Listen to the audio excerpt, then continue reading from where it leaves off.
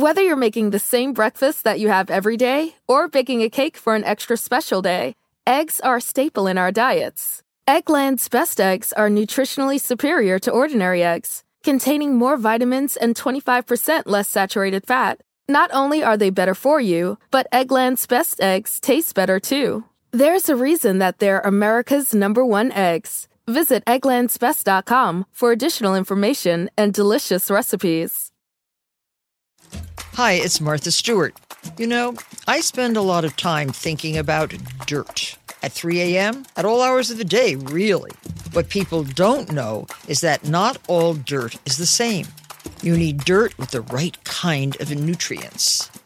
New Miracle-Gro organic raised bed and garden soil is so dense, so full of nutrient-rich, high-quality ingredients. Miracle-Gro is simply the best.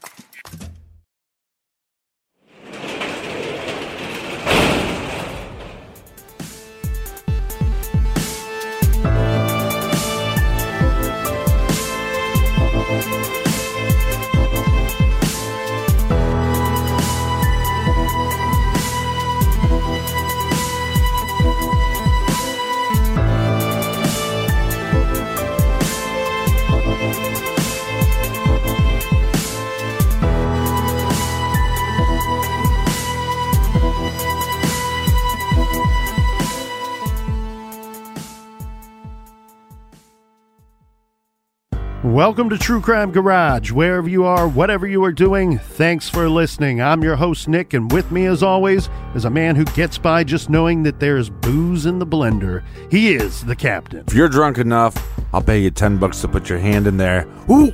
Ha! It's good to be seen, and it's good to see you. Thanks for listening. Thanks for telling a friend.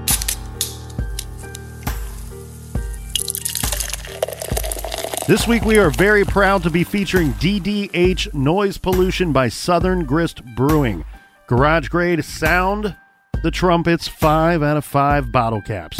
This previously draft-only double IPA has been brought back, but with some slight changes. First, a double dose of dry hops, and second, it's now in a can, and it's a beautiful pint-sized can.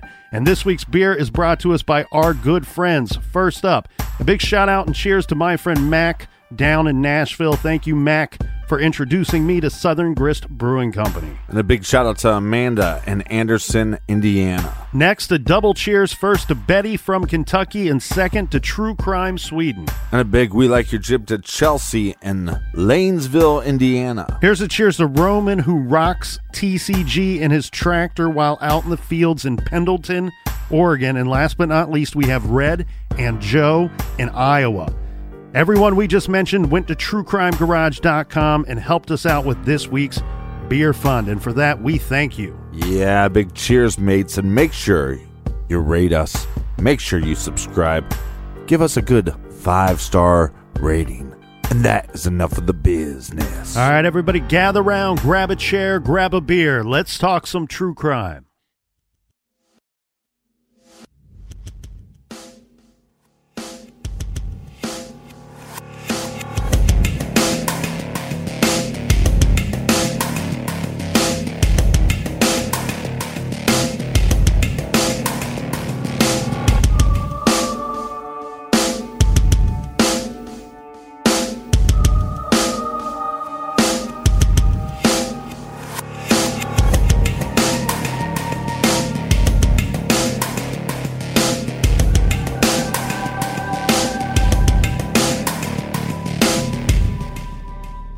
Pick a country, and you likely can find a citizen who is killed ritualistically and repeatedly.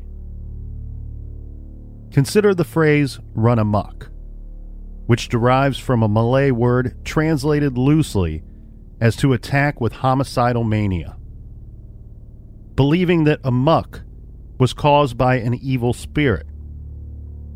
Indonesian culture tolerated these violent outbursts and dealt with the after effects with no ill will toward the assailant.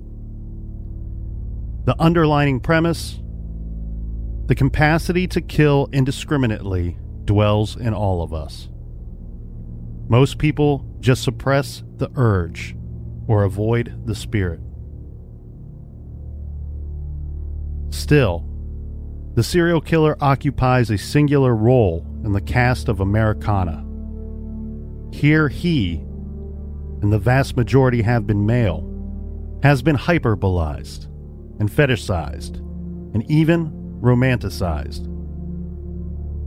Serial killers are responsible for only a small fraction of the murders committed in the U.S., but they are some of the most notorious figures in our history and culture.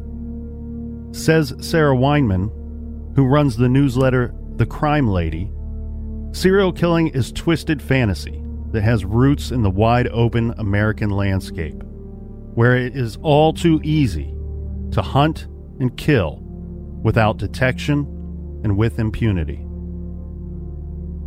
It was in the 1970s that agents Robert Ressler and John Douglas of the FBI's Behavioral Science Unit coined and defined the term serial killer, distinguishing one from a mass murderer who may kill many at once, or a spree killer who lacks a so-called cooling-off period between murders. Indeed, the 70s marked the crimson-stained height of serial killing in the U.S. In that era, there were a number of factors working in the assailant's favor, from lax gun laws to the popularity of psychedelic drugs to the sprawling interstate highway system and cheap gas. And from the dearth of surveillance technology to the spotty coordination among police precincts, it may never have been easier to avoid getting caught. Taken from John Wertheim's SI.com long-form article titled The I-5 Killer. This is True Crime Garage.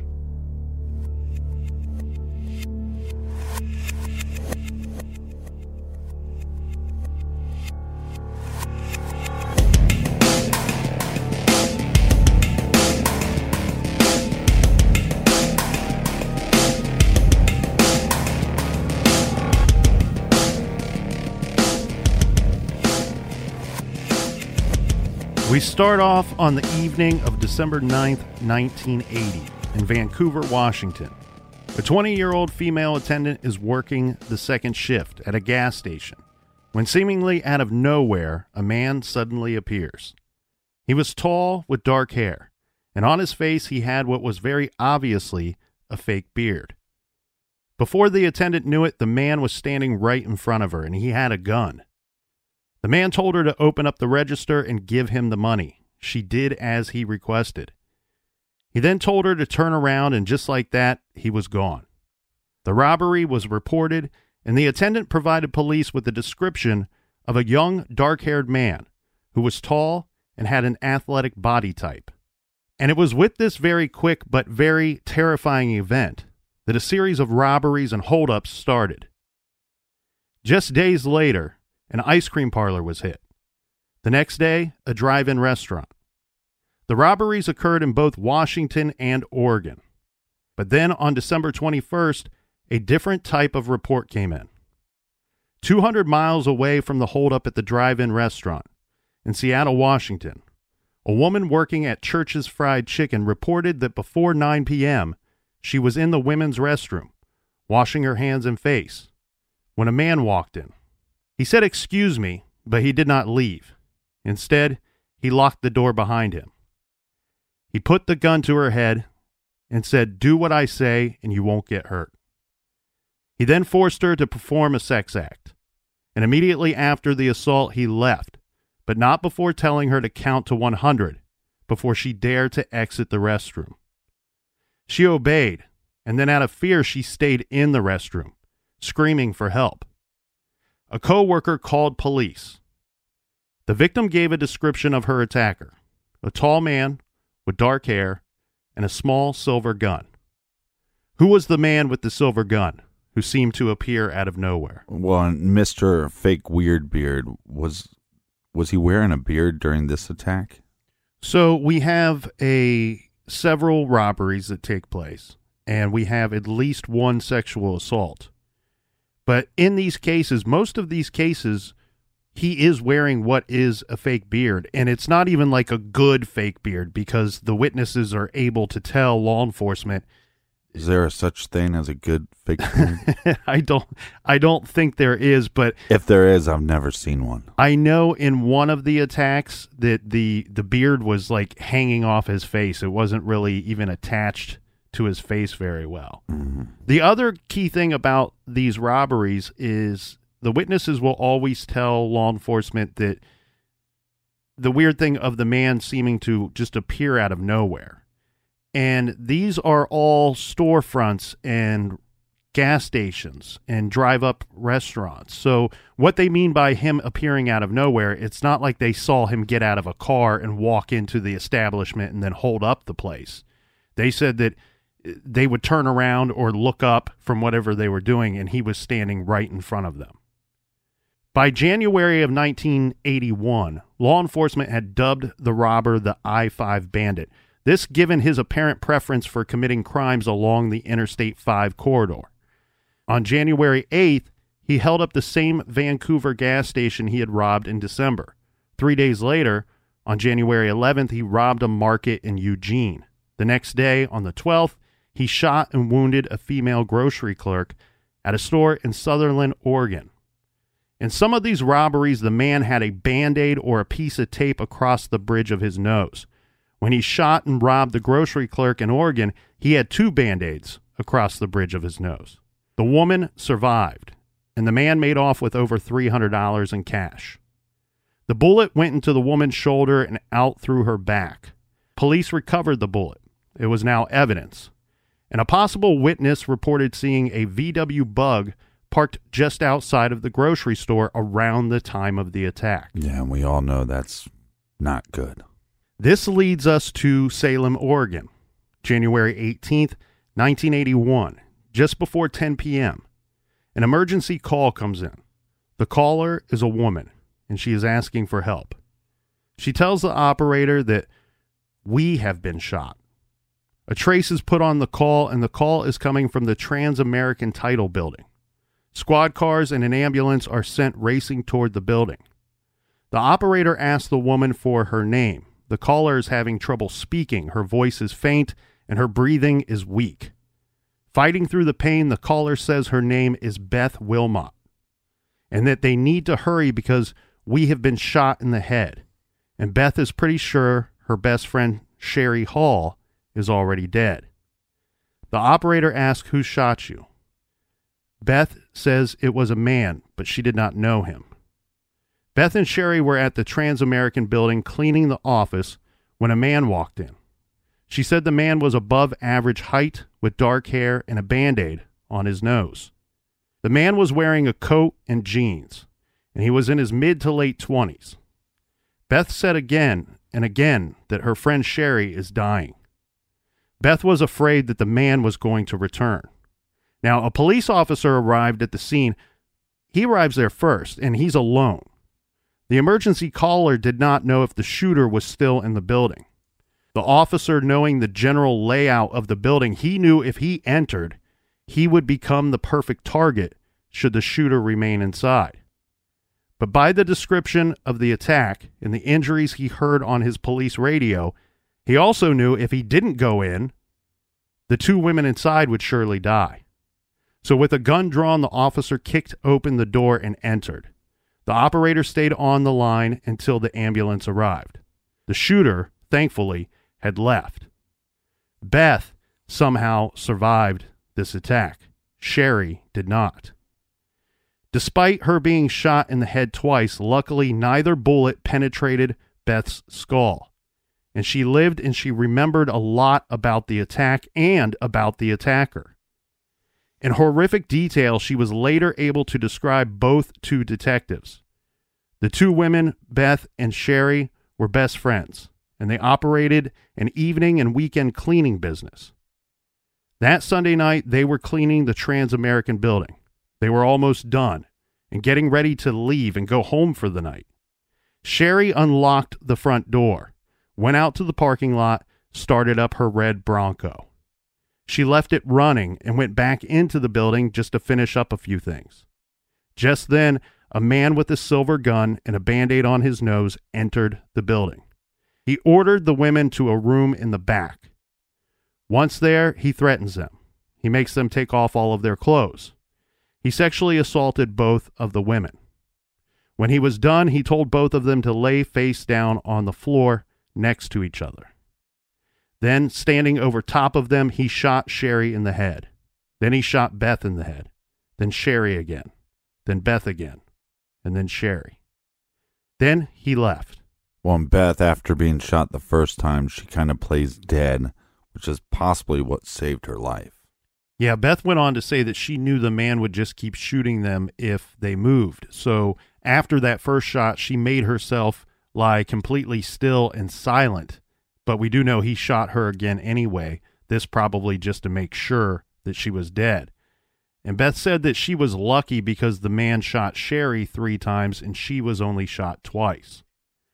Police were able to retrieve some evidence from the crime scene, but we have to keep in mind how difficult of a situation this would be to collect evidence. One, we have a guy that it seems like neither of the victim even knew. So what was he doing there in the first place? But then on top of that, we have first responders who their main objective, their first goal arriving on the scene is to preserve life, is to save the lives of these victims. Right. And when they arrived on the scene, both of these women, they were alive, but they're both clinging to life. They're very close to death. And so we have a situation of the police, they have to go in to save lives. They have first responders. We have medical technicians there. Everybody is working, and really they're trampling and contaminating the scene. Plus, we have the added factor of this is taking place in a building, and the police have to go in there and clear the building to make sure that the shooter is not still in this building. Luckily, they are able to retrieve some evidence from this crime scene, and they might have got lucky here because this is some pretty decent evidence. So first they find a single hair, which after some testing and comparing it to first responders, they believed, and the victims, they believed this hair to be from the suspect. They also were able to retrieve the suspect's blood type. Was it a real hair or was it a fake hair? This was a real hair, my friend. And they retrieved the suspect's blood type, which they later determined to be B negative. This is also a good thing for them because it eliminates quite a good deal of the male population. They also had a living witness.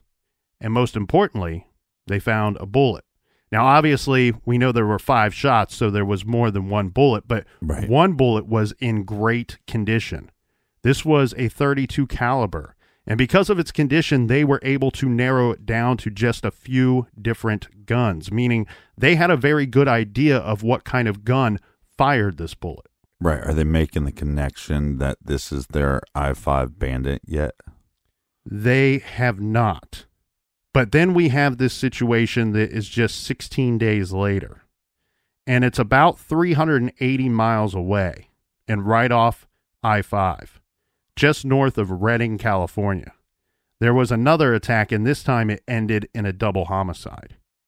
Just before 9 p.m. on February 3rd, 1981, a young woman came home, and the house looked empty. She called out as she walked the house, but no one answered. When she reached the upstairs, she came into a bedroom and discovered the lifeless bodies of Donna Eckerd and Janelle Jarvis. Each had been shot several times in the head. One of the women was bound at the wrist and ankles, and her mouth and nose were covered with surgical tape. Detectives quickly deduced that both were alive and well just less than 3 hours earlier. This because of a phone call that took place with Donna. Yeah, because the person that was on that phone call is also the person that found the bodies. Yeah, Donna told the caller that she and Janelle were going to go down to Jake's Market to pick up some items for breakfast the next day. Now, inside of one of the women's pants pocket, detectives found a handwritten check made out to Jake's Market. Interviews conducted at Jake's Market determined that the two never made it to Jake's. Someone had intercepted them. Right. Law enforcement also determined that the victim had only been dead maybe an hour before they were discovered. They were both killed with a .32 caliber gun. Now, back in Salem, we have Beth Wilmot, the one who almost died, was shot in the head twice. She is recovering from her 2 gunshot wounds to the head. And to everyone's surprise, she is healing much faster than anticipated. She's able to give detectives a description of the man that killed her friend and that tried unsuccessfully to kill her. Now, with some good old-fashioned detective work, the Salem police were now working under the theory and suspicion that the killer was not a local. This leads them to sending out a teletype to police offices in other jurisdictions and other states. Now, they are asking if any community had experienced a similar homicide. Immediately, they got a response from the Redding, California area. After comparing notes, they firmly believed that the 2 cases were linked. They were, in fact, the same type of crimes, same caliber gun, and both right along the I-5 corridor. Then, Salem released the following description to other jurisdictions and to other states. Salem police were looking for a male white, 25 to 28 years old, 5'11" to 6'1" tall, medium build, described as good build, with dark hair, possibly curly collar length, and dark eyes, pale or light complexion, described as being good looking, and has sad eyes with more white showing below the iris.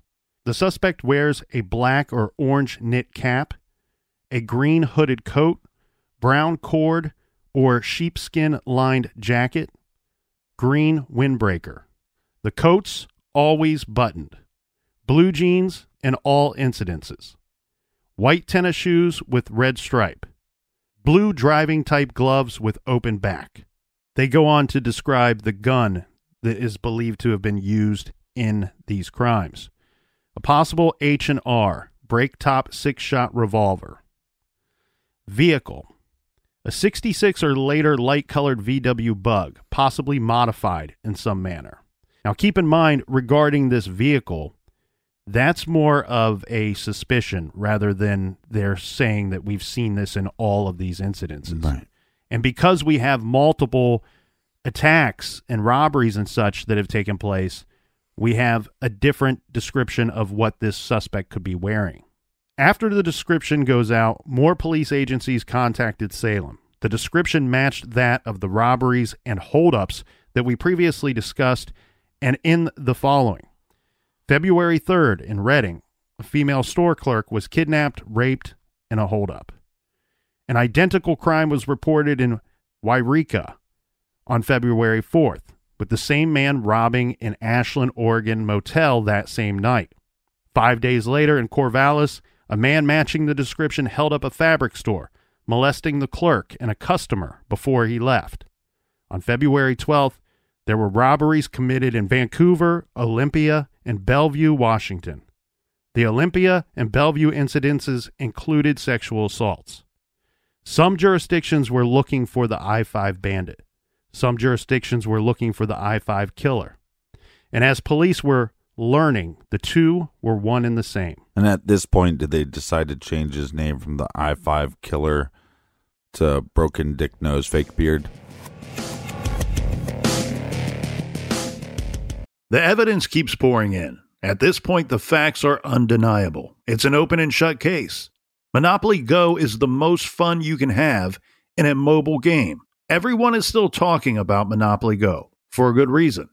It is an absolute hit. Millions of people pass Go every day because this game is always bringing something new to the table. Like countless crazy tournaments you can join with your friends as partners or teams. Or timed events offering bonuses like massive multipliers or rent frenzies to help you get huge rewards. And there's so many rewards to discover. Rare stickers you can trade with friends to complete albums.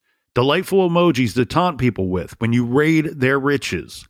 Unique playing pieces and so much more. The verdict is in. With Monopoly Go, there's something new to discover every time you play. So don't miss out. Go download it now free on the App Store and Google Play. Do you want to set your child up for success? Of course you do. That's why you need to check out IXL Learning today. IXL Learning is an online learning program for kids covering math, language arts, science, and social studies. IXL is designed to help them really understand and master topics in a fun way. It's powered by advanced algorithms. IXL gives the right help to each kid no matter the age or personality. There's one site for all kids in your home pre-K to 12th grade. Kids could use it at home on their computer or on an app on your phone or a tablet. No more grading those worksheets. IXL grades everything for you. 1 in 4 students in the U.S. are learning with IXL. IXL is used in 95 of the top 100 school districts in the U.S. I love recommending IXL Learning. Kids can learn at home or on the go. And all my friends and family that are using it absolutely love it because it's so easy to set up and so easy to use. And even the kids that I've recommended it to their parents have told me, hey, Captain, thank you. I was having problems in math and my parents couldn't help me, but IXL could. Do you want to get your kids back on track or do you just want to get your kids ahead? Do so with IXL Learning. Make an impact on your child's learning. Get IXL now. And True Crime Garage listeners get an exclusive 20% off IXL membership when you sign up today at IXL.com/garage. Visit IXL.com/garage to get the most effective learning program out there at the best price. Check out IXL.com/garage today. The best part of spring cleaning takeaway is the post-clean clarity you get. It's kind of like when you find out that you've been paying a fortune for wireless. When Mint Mobile has phone plans for $15 a month when you purchase a 3-month plan. It's time to switch to Mint Mobile. All plans come with high-speed data and unlimited talk and text delivered on the nation's largest 5G network. Use your own phone with any Mint Mobile plan and bring your phone number along with all of your existing contacts. Ditch overpriced wireless with Mint Mobile's limited time deal and get 3 months of premium wireless service for $15 a month. Save a lot of money with Mint Mobile. Get their great mobile wireless service delivered on the nation's largest 5G network. That's premium service at a great price.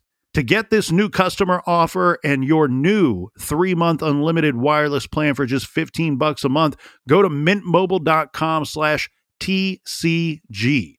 That's mintmobile.com/TCG. Cut your wireless bill to $15 a month at mintmobile.com/TCG. $45 upfront payment required, equivalent to $15 a month. New customers on first 3-month plan only. Speed slower above 40 gigabytes on unlimited plan. Additional taxes, fees, and restrictions apply. See Mint Mobile for details. Warmer, sunnier days are calling.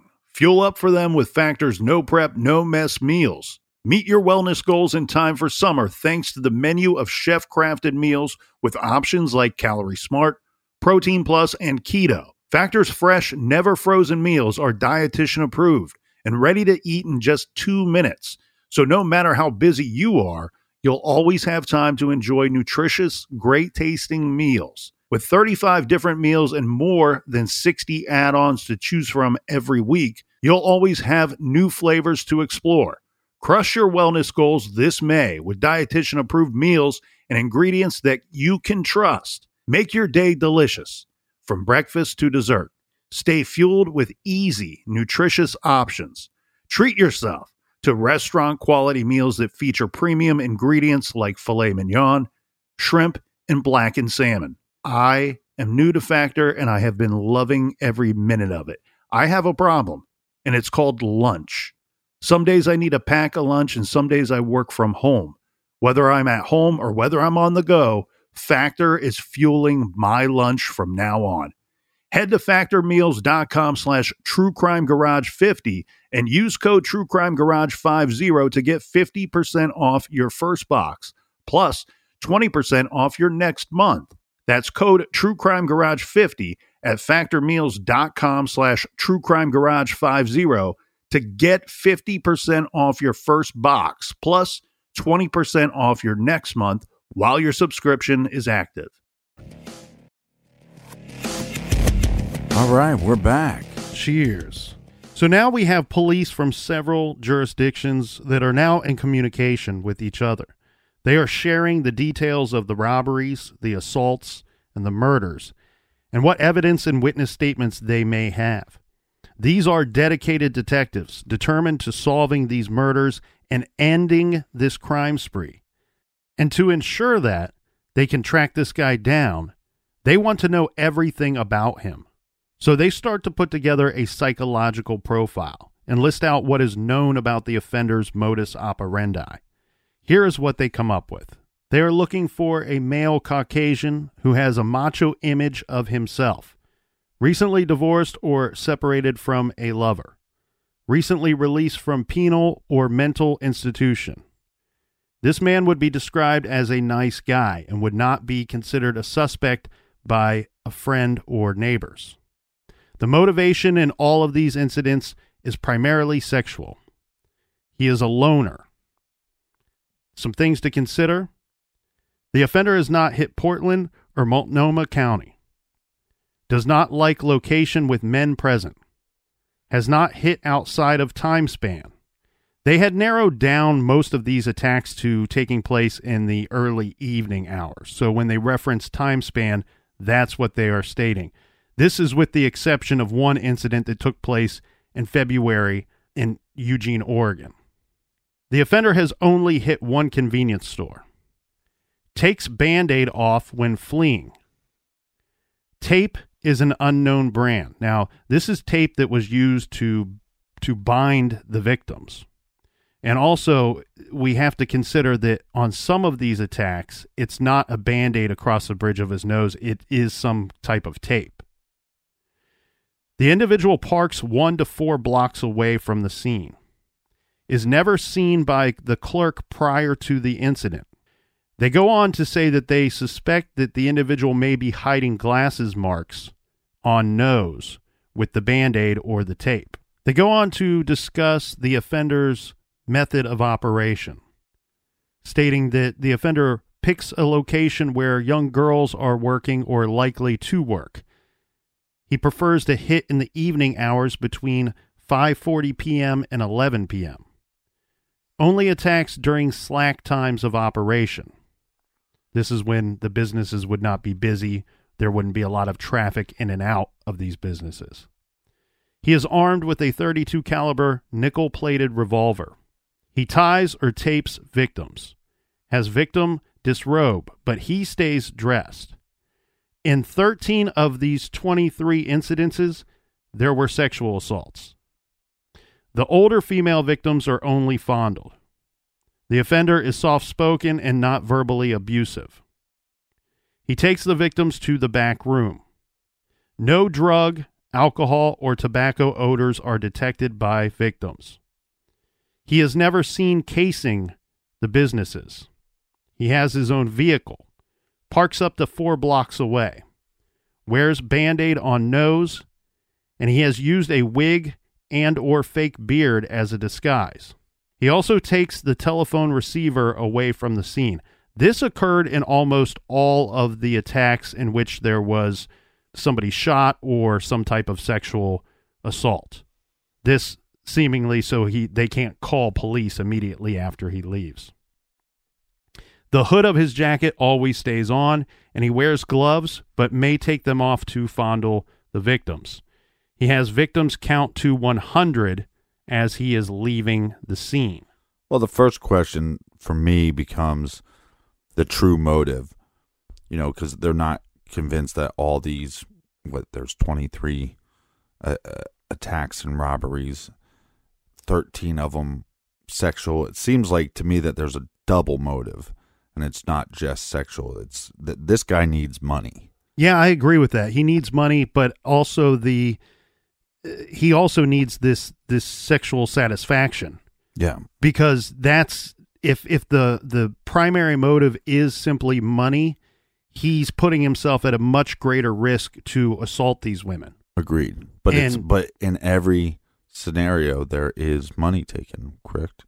I don't think that there was in the first sexual assault that we Okay. described, where he walked into the restroom where the woman was already in there. But it's like escalating, right? Like it seems like there was a couple robberies, and then once he figured, it's almost like this guy figured out, I can control this situation enough that not only do I get money, but now I can, then the motive then becomes sexual. I actually think what's going on here is kind of a two-pronged motive. One, I think you're absolutely right. This guy needs the money. But I think money is mainly secondary to his motivation for these crimes. I think sexual is the primary motivating factor here. I think that in situations where we have a robbery that occurs and there is not a sexual assault, I think there's something else going on there. One, it could be practice to see how much he believes he can control a situation, Right. and to also just kind of see what's going to go down, and then later determine, okay, it's safe for me to be here for a longer period of time. I'm more comfortable controlling these victims and more comfortable controlling the scene of the robbery. And so I think that the primary motivating factor here is the sexual aspect, but I also think that in some of these situations, he could either get spooked and just want to get the money and get out of there, Yeah. or he sees a situation where he thinks they might fight back, or he might not be able to control the situation. What I'm getting at is there's some variable there that comes into play in the situations where sexual assault does not occur that we probably will never understand. Well, he also might be looking for a certain type. Correct. Because he's just going into these random places almost. Well, and that's what I think that the police are trying to point out here, where they say his motivation, one of his methods of operation is he picks locations where young women are working or likely to work. Right. Okay. And then when he's fondling older women, he's just fondling them. Mm-hmm. So it does appear he has some type of right. victimology, some type that he may be looking for in these sexual assaults. The interesting thing here, though, too, is, like you pointed out, in this situation, they're never going to be 100% certain that all 23 of these incidences are, in fact, connected and committed by the same offender. Mm-hmm. So what they do is, when they're pulling together their information that they know, things that they know occurred during the committing of these crimes and things that the offender said and did, his actions, they're comparing notes. And these lists that they're providing us, now, mind you, this is not something that they wanted to send out there, but they're not so much putting it forward to the public. They're just sharing it with other jurisdictions and other states. Mm-hmm. This is a time when jurisdictions didn't always work together very well or cooperate together. And I'm sure... Well, and the technology wasn't there as well. And I'm sure on some level it took some convincing from one police department to another to point out that we may be dealing with the same guy, and we all need this to stop, because not only is this guy hitting all these places, and this is a rapid fire attack here. We're talking about 23 incidences in a short period of time. Well, they mentioned somebody that might have just got out of a relationship, somebody that just got maybe divorced.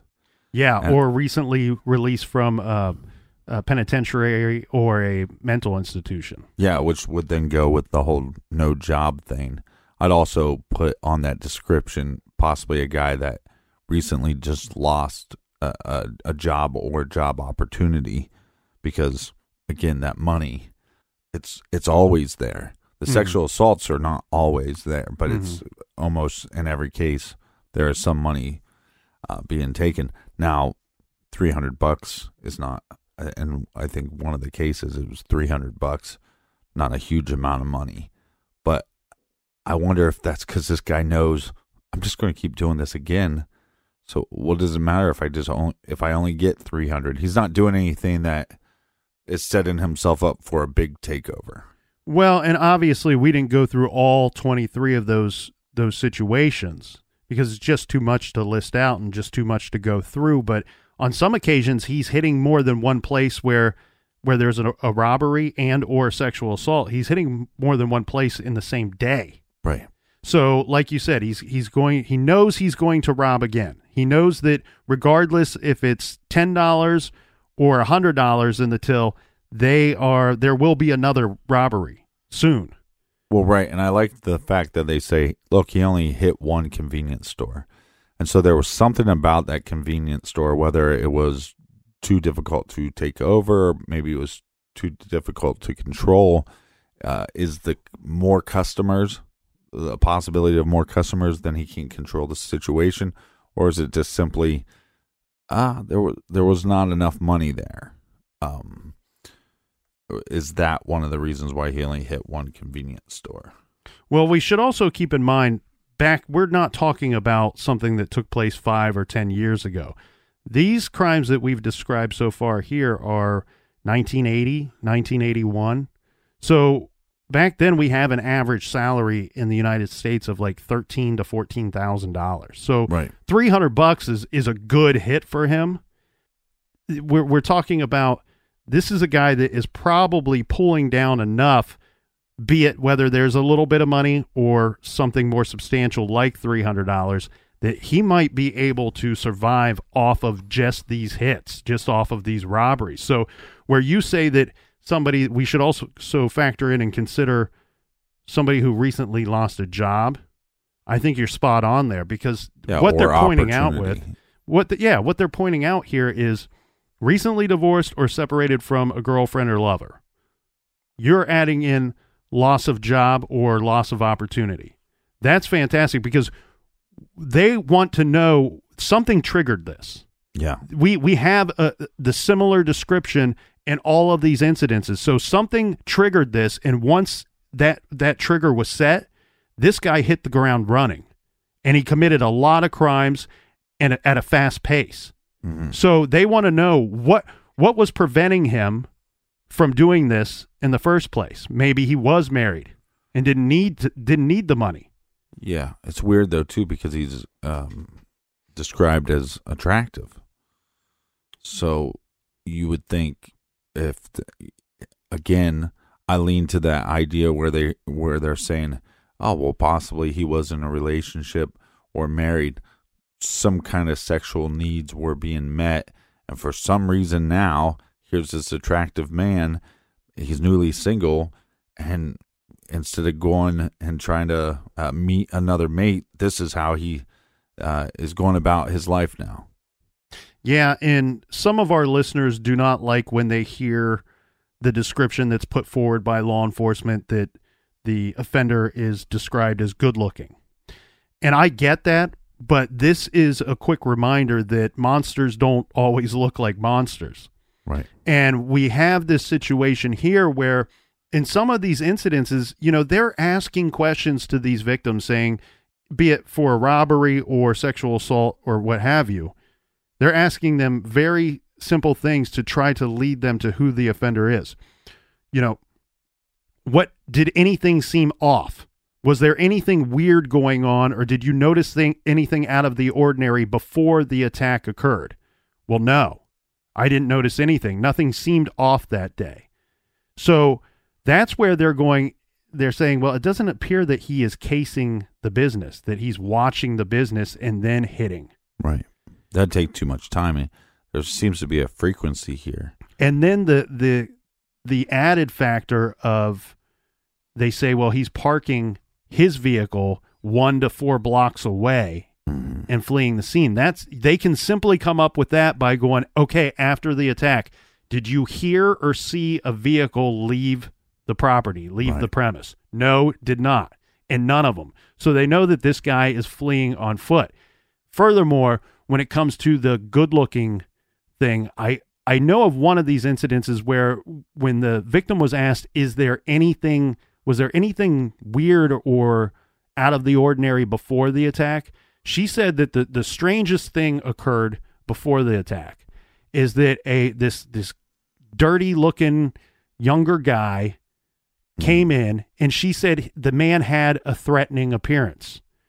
And the guy said to her something to the effect of, this would be an incredibly easy place to rob.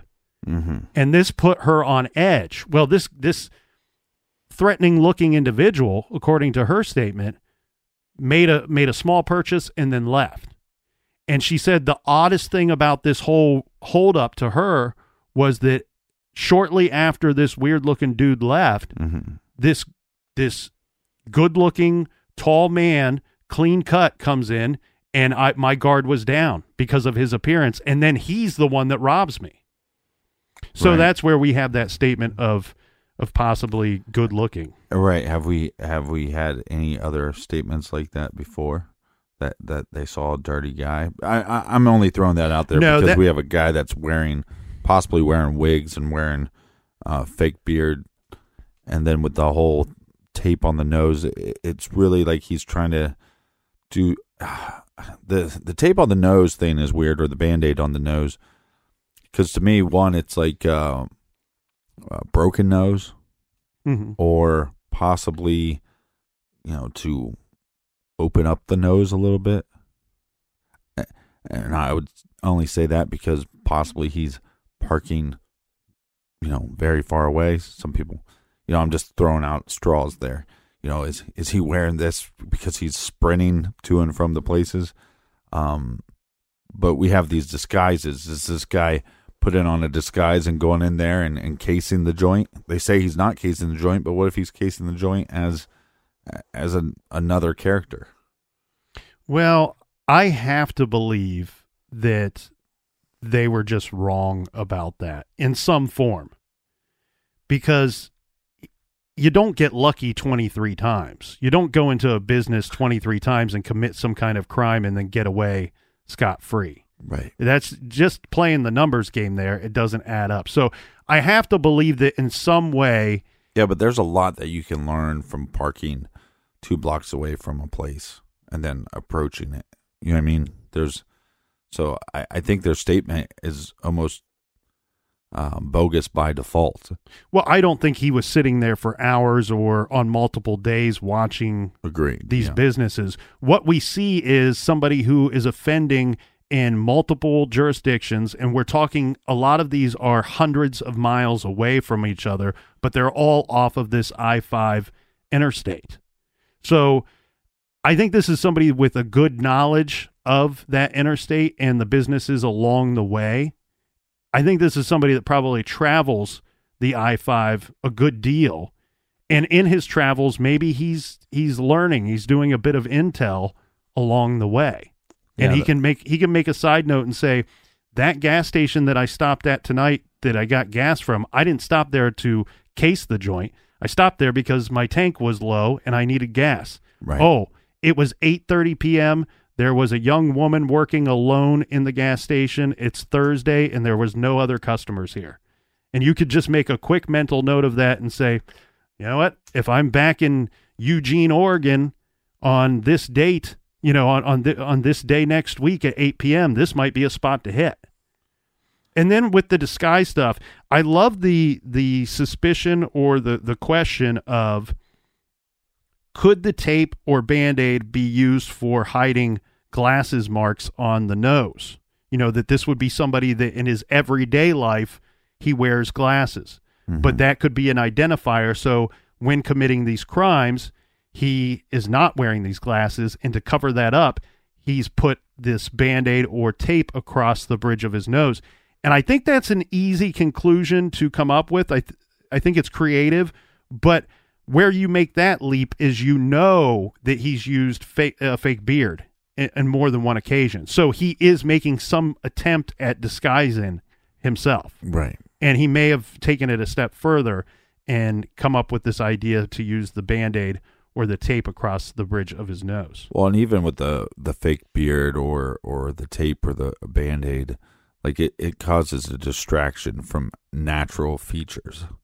So, yeah.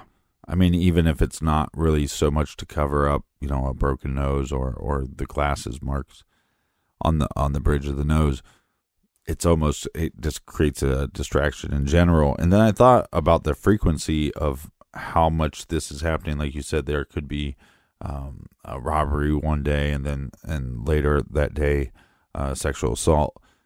And so to me, that leans towards possible like alcoholism or some addiction, but they're not smelling any alcohol, and there's no like.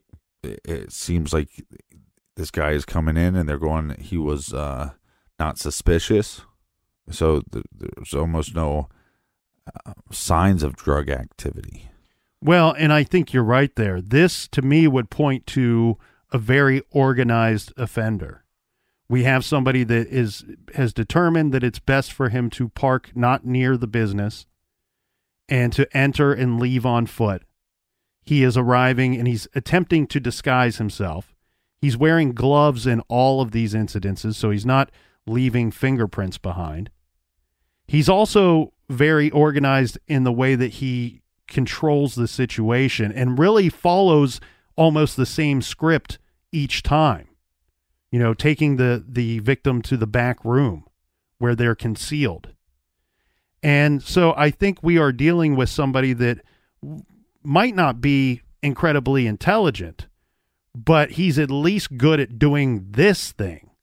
Right. And he is organized in the sense that that's why I go, you know, to back up what the victims were saying, no drug, alcohol, or tobacco odors. He does not appear to be out of control in any of these situations. He doesn't appear to be out of his mind or drunk or anything like that. He's not making a lot of mistakes. Well, they also point out that he didn't hit a couple areas. Like all of his attacks were outside those areas. And so that makes you wonder, do they believe that he's from that area that he's not attacking at? Because would be more likely to be known in those areas. Yeah, that was Portland or Multnomah County, as well as he only hit Eugene, Oregon seems to be a place that he has hit, but only once maybe during all of this. So you're right. When we have all of these attacks, now he does have hundreds of miles to choose from for these attacks. Right. But for whatever reason, he seems to be staying out of those areas. But while we were saying that they can never be 100% convinced that all of these incidences are in fact all linked to one another, the very interesting thing here is when they're comparing notes, they're seeing the same stuff in these, all 23 of these things. We got the offender's actions, the way that he speaks to the victims. We also have a very similar description in all of these incidences, as well as the same description of the weapon used during which. So it's good that they're sharing information.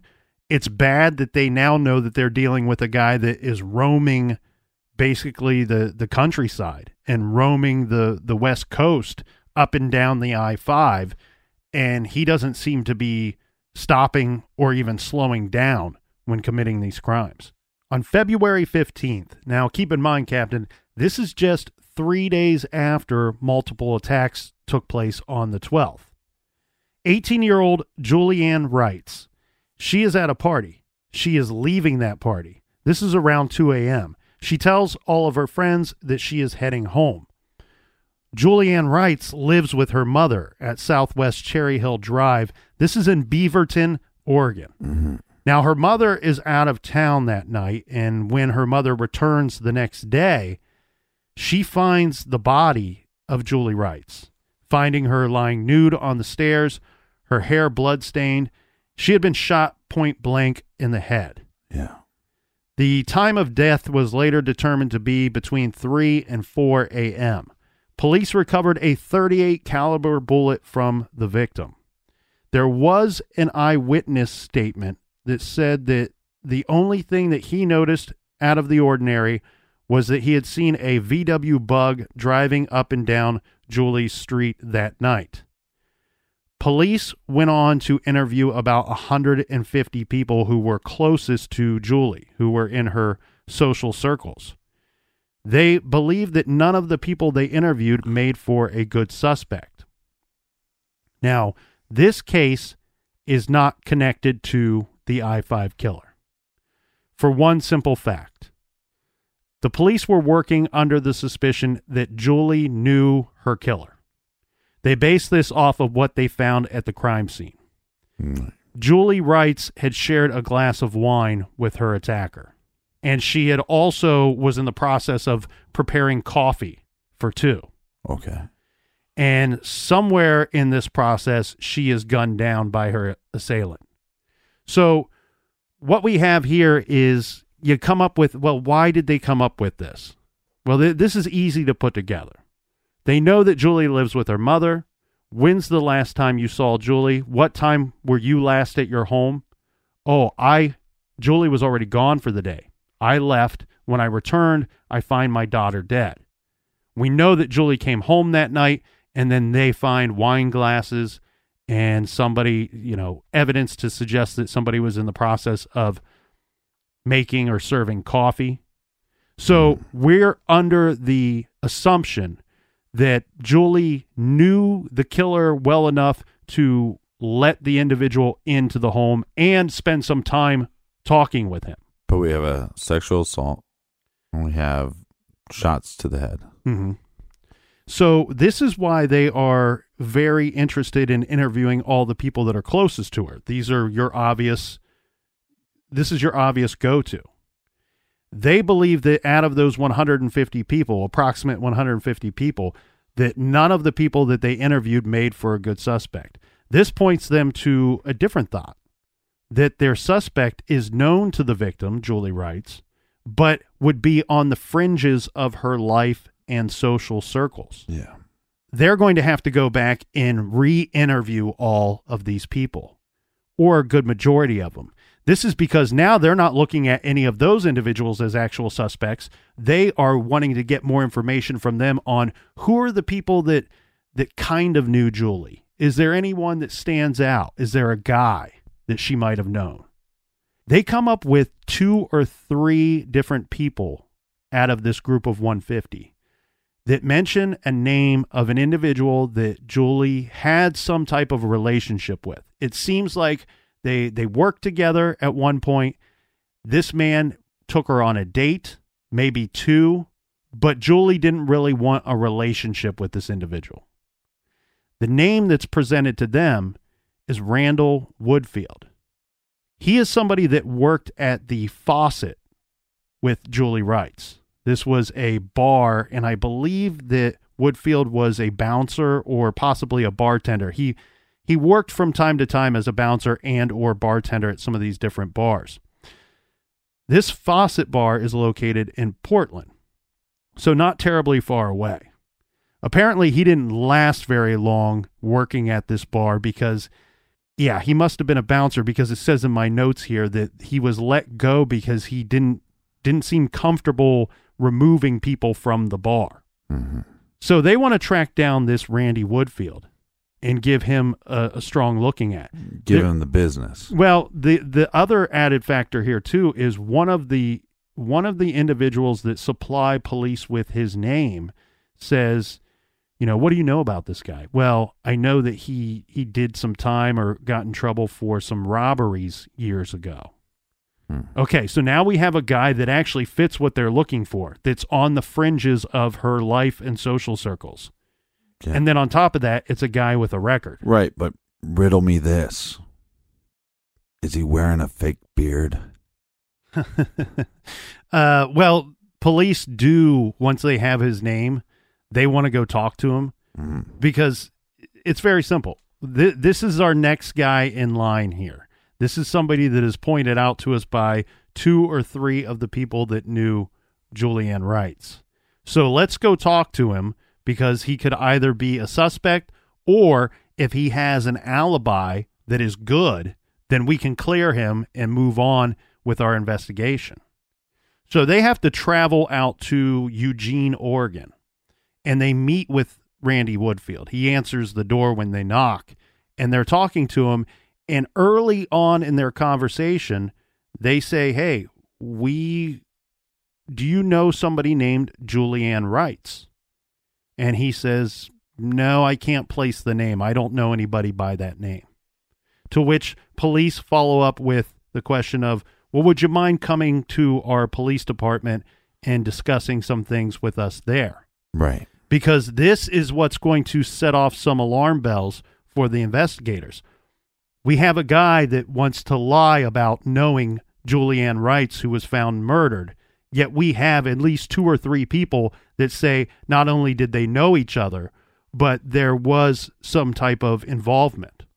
Which is interesting because this happens a lot in cases. It's when the person lies about knowing the victim, the red flags go up. Mm-hmm. But me and you, we're good with faces, bad with names.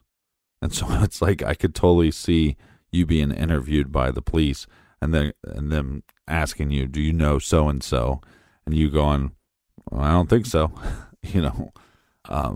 I get that, but one of the witnesses are saying that they went on a date together.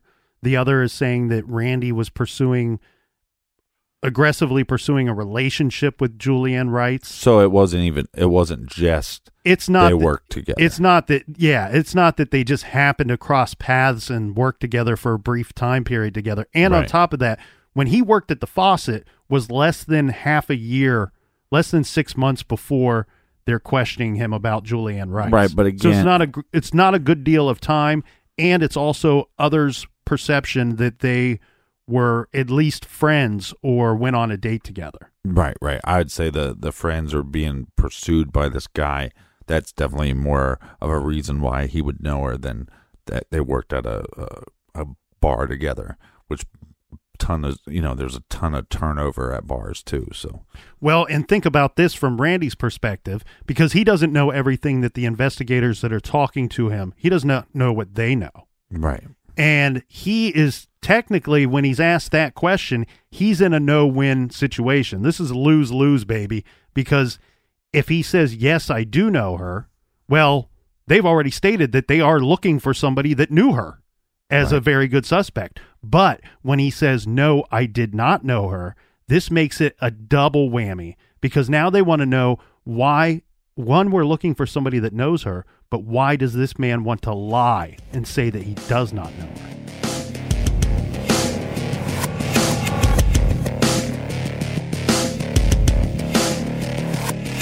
Thank you so much for joining us back in the garage. So much more to get to next episode.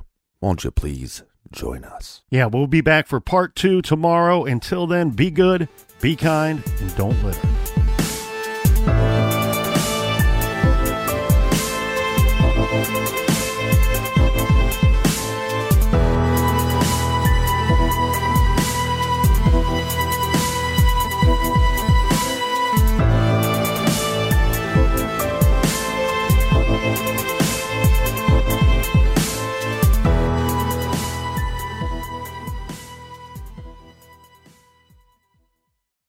Whether you're making the same breakfast that you have every day or baking a cake for an extra special day, eggs are a staple in our diets. Eggland's Best Eggs are nutritionally superior to ordinary eggs, containing more vitamins and 25% less saturated fat. Not only are they better for you, but Eggland's Best Eggs taste better too. There's a reason that they're America's #1 eggs. Visit egglandsbest.com for additional information and delicious recipes.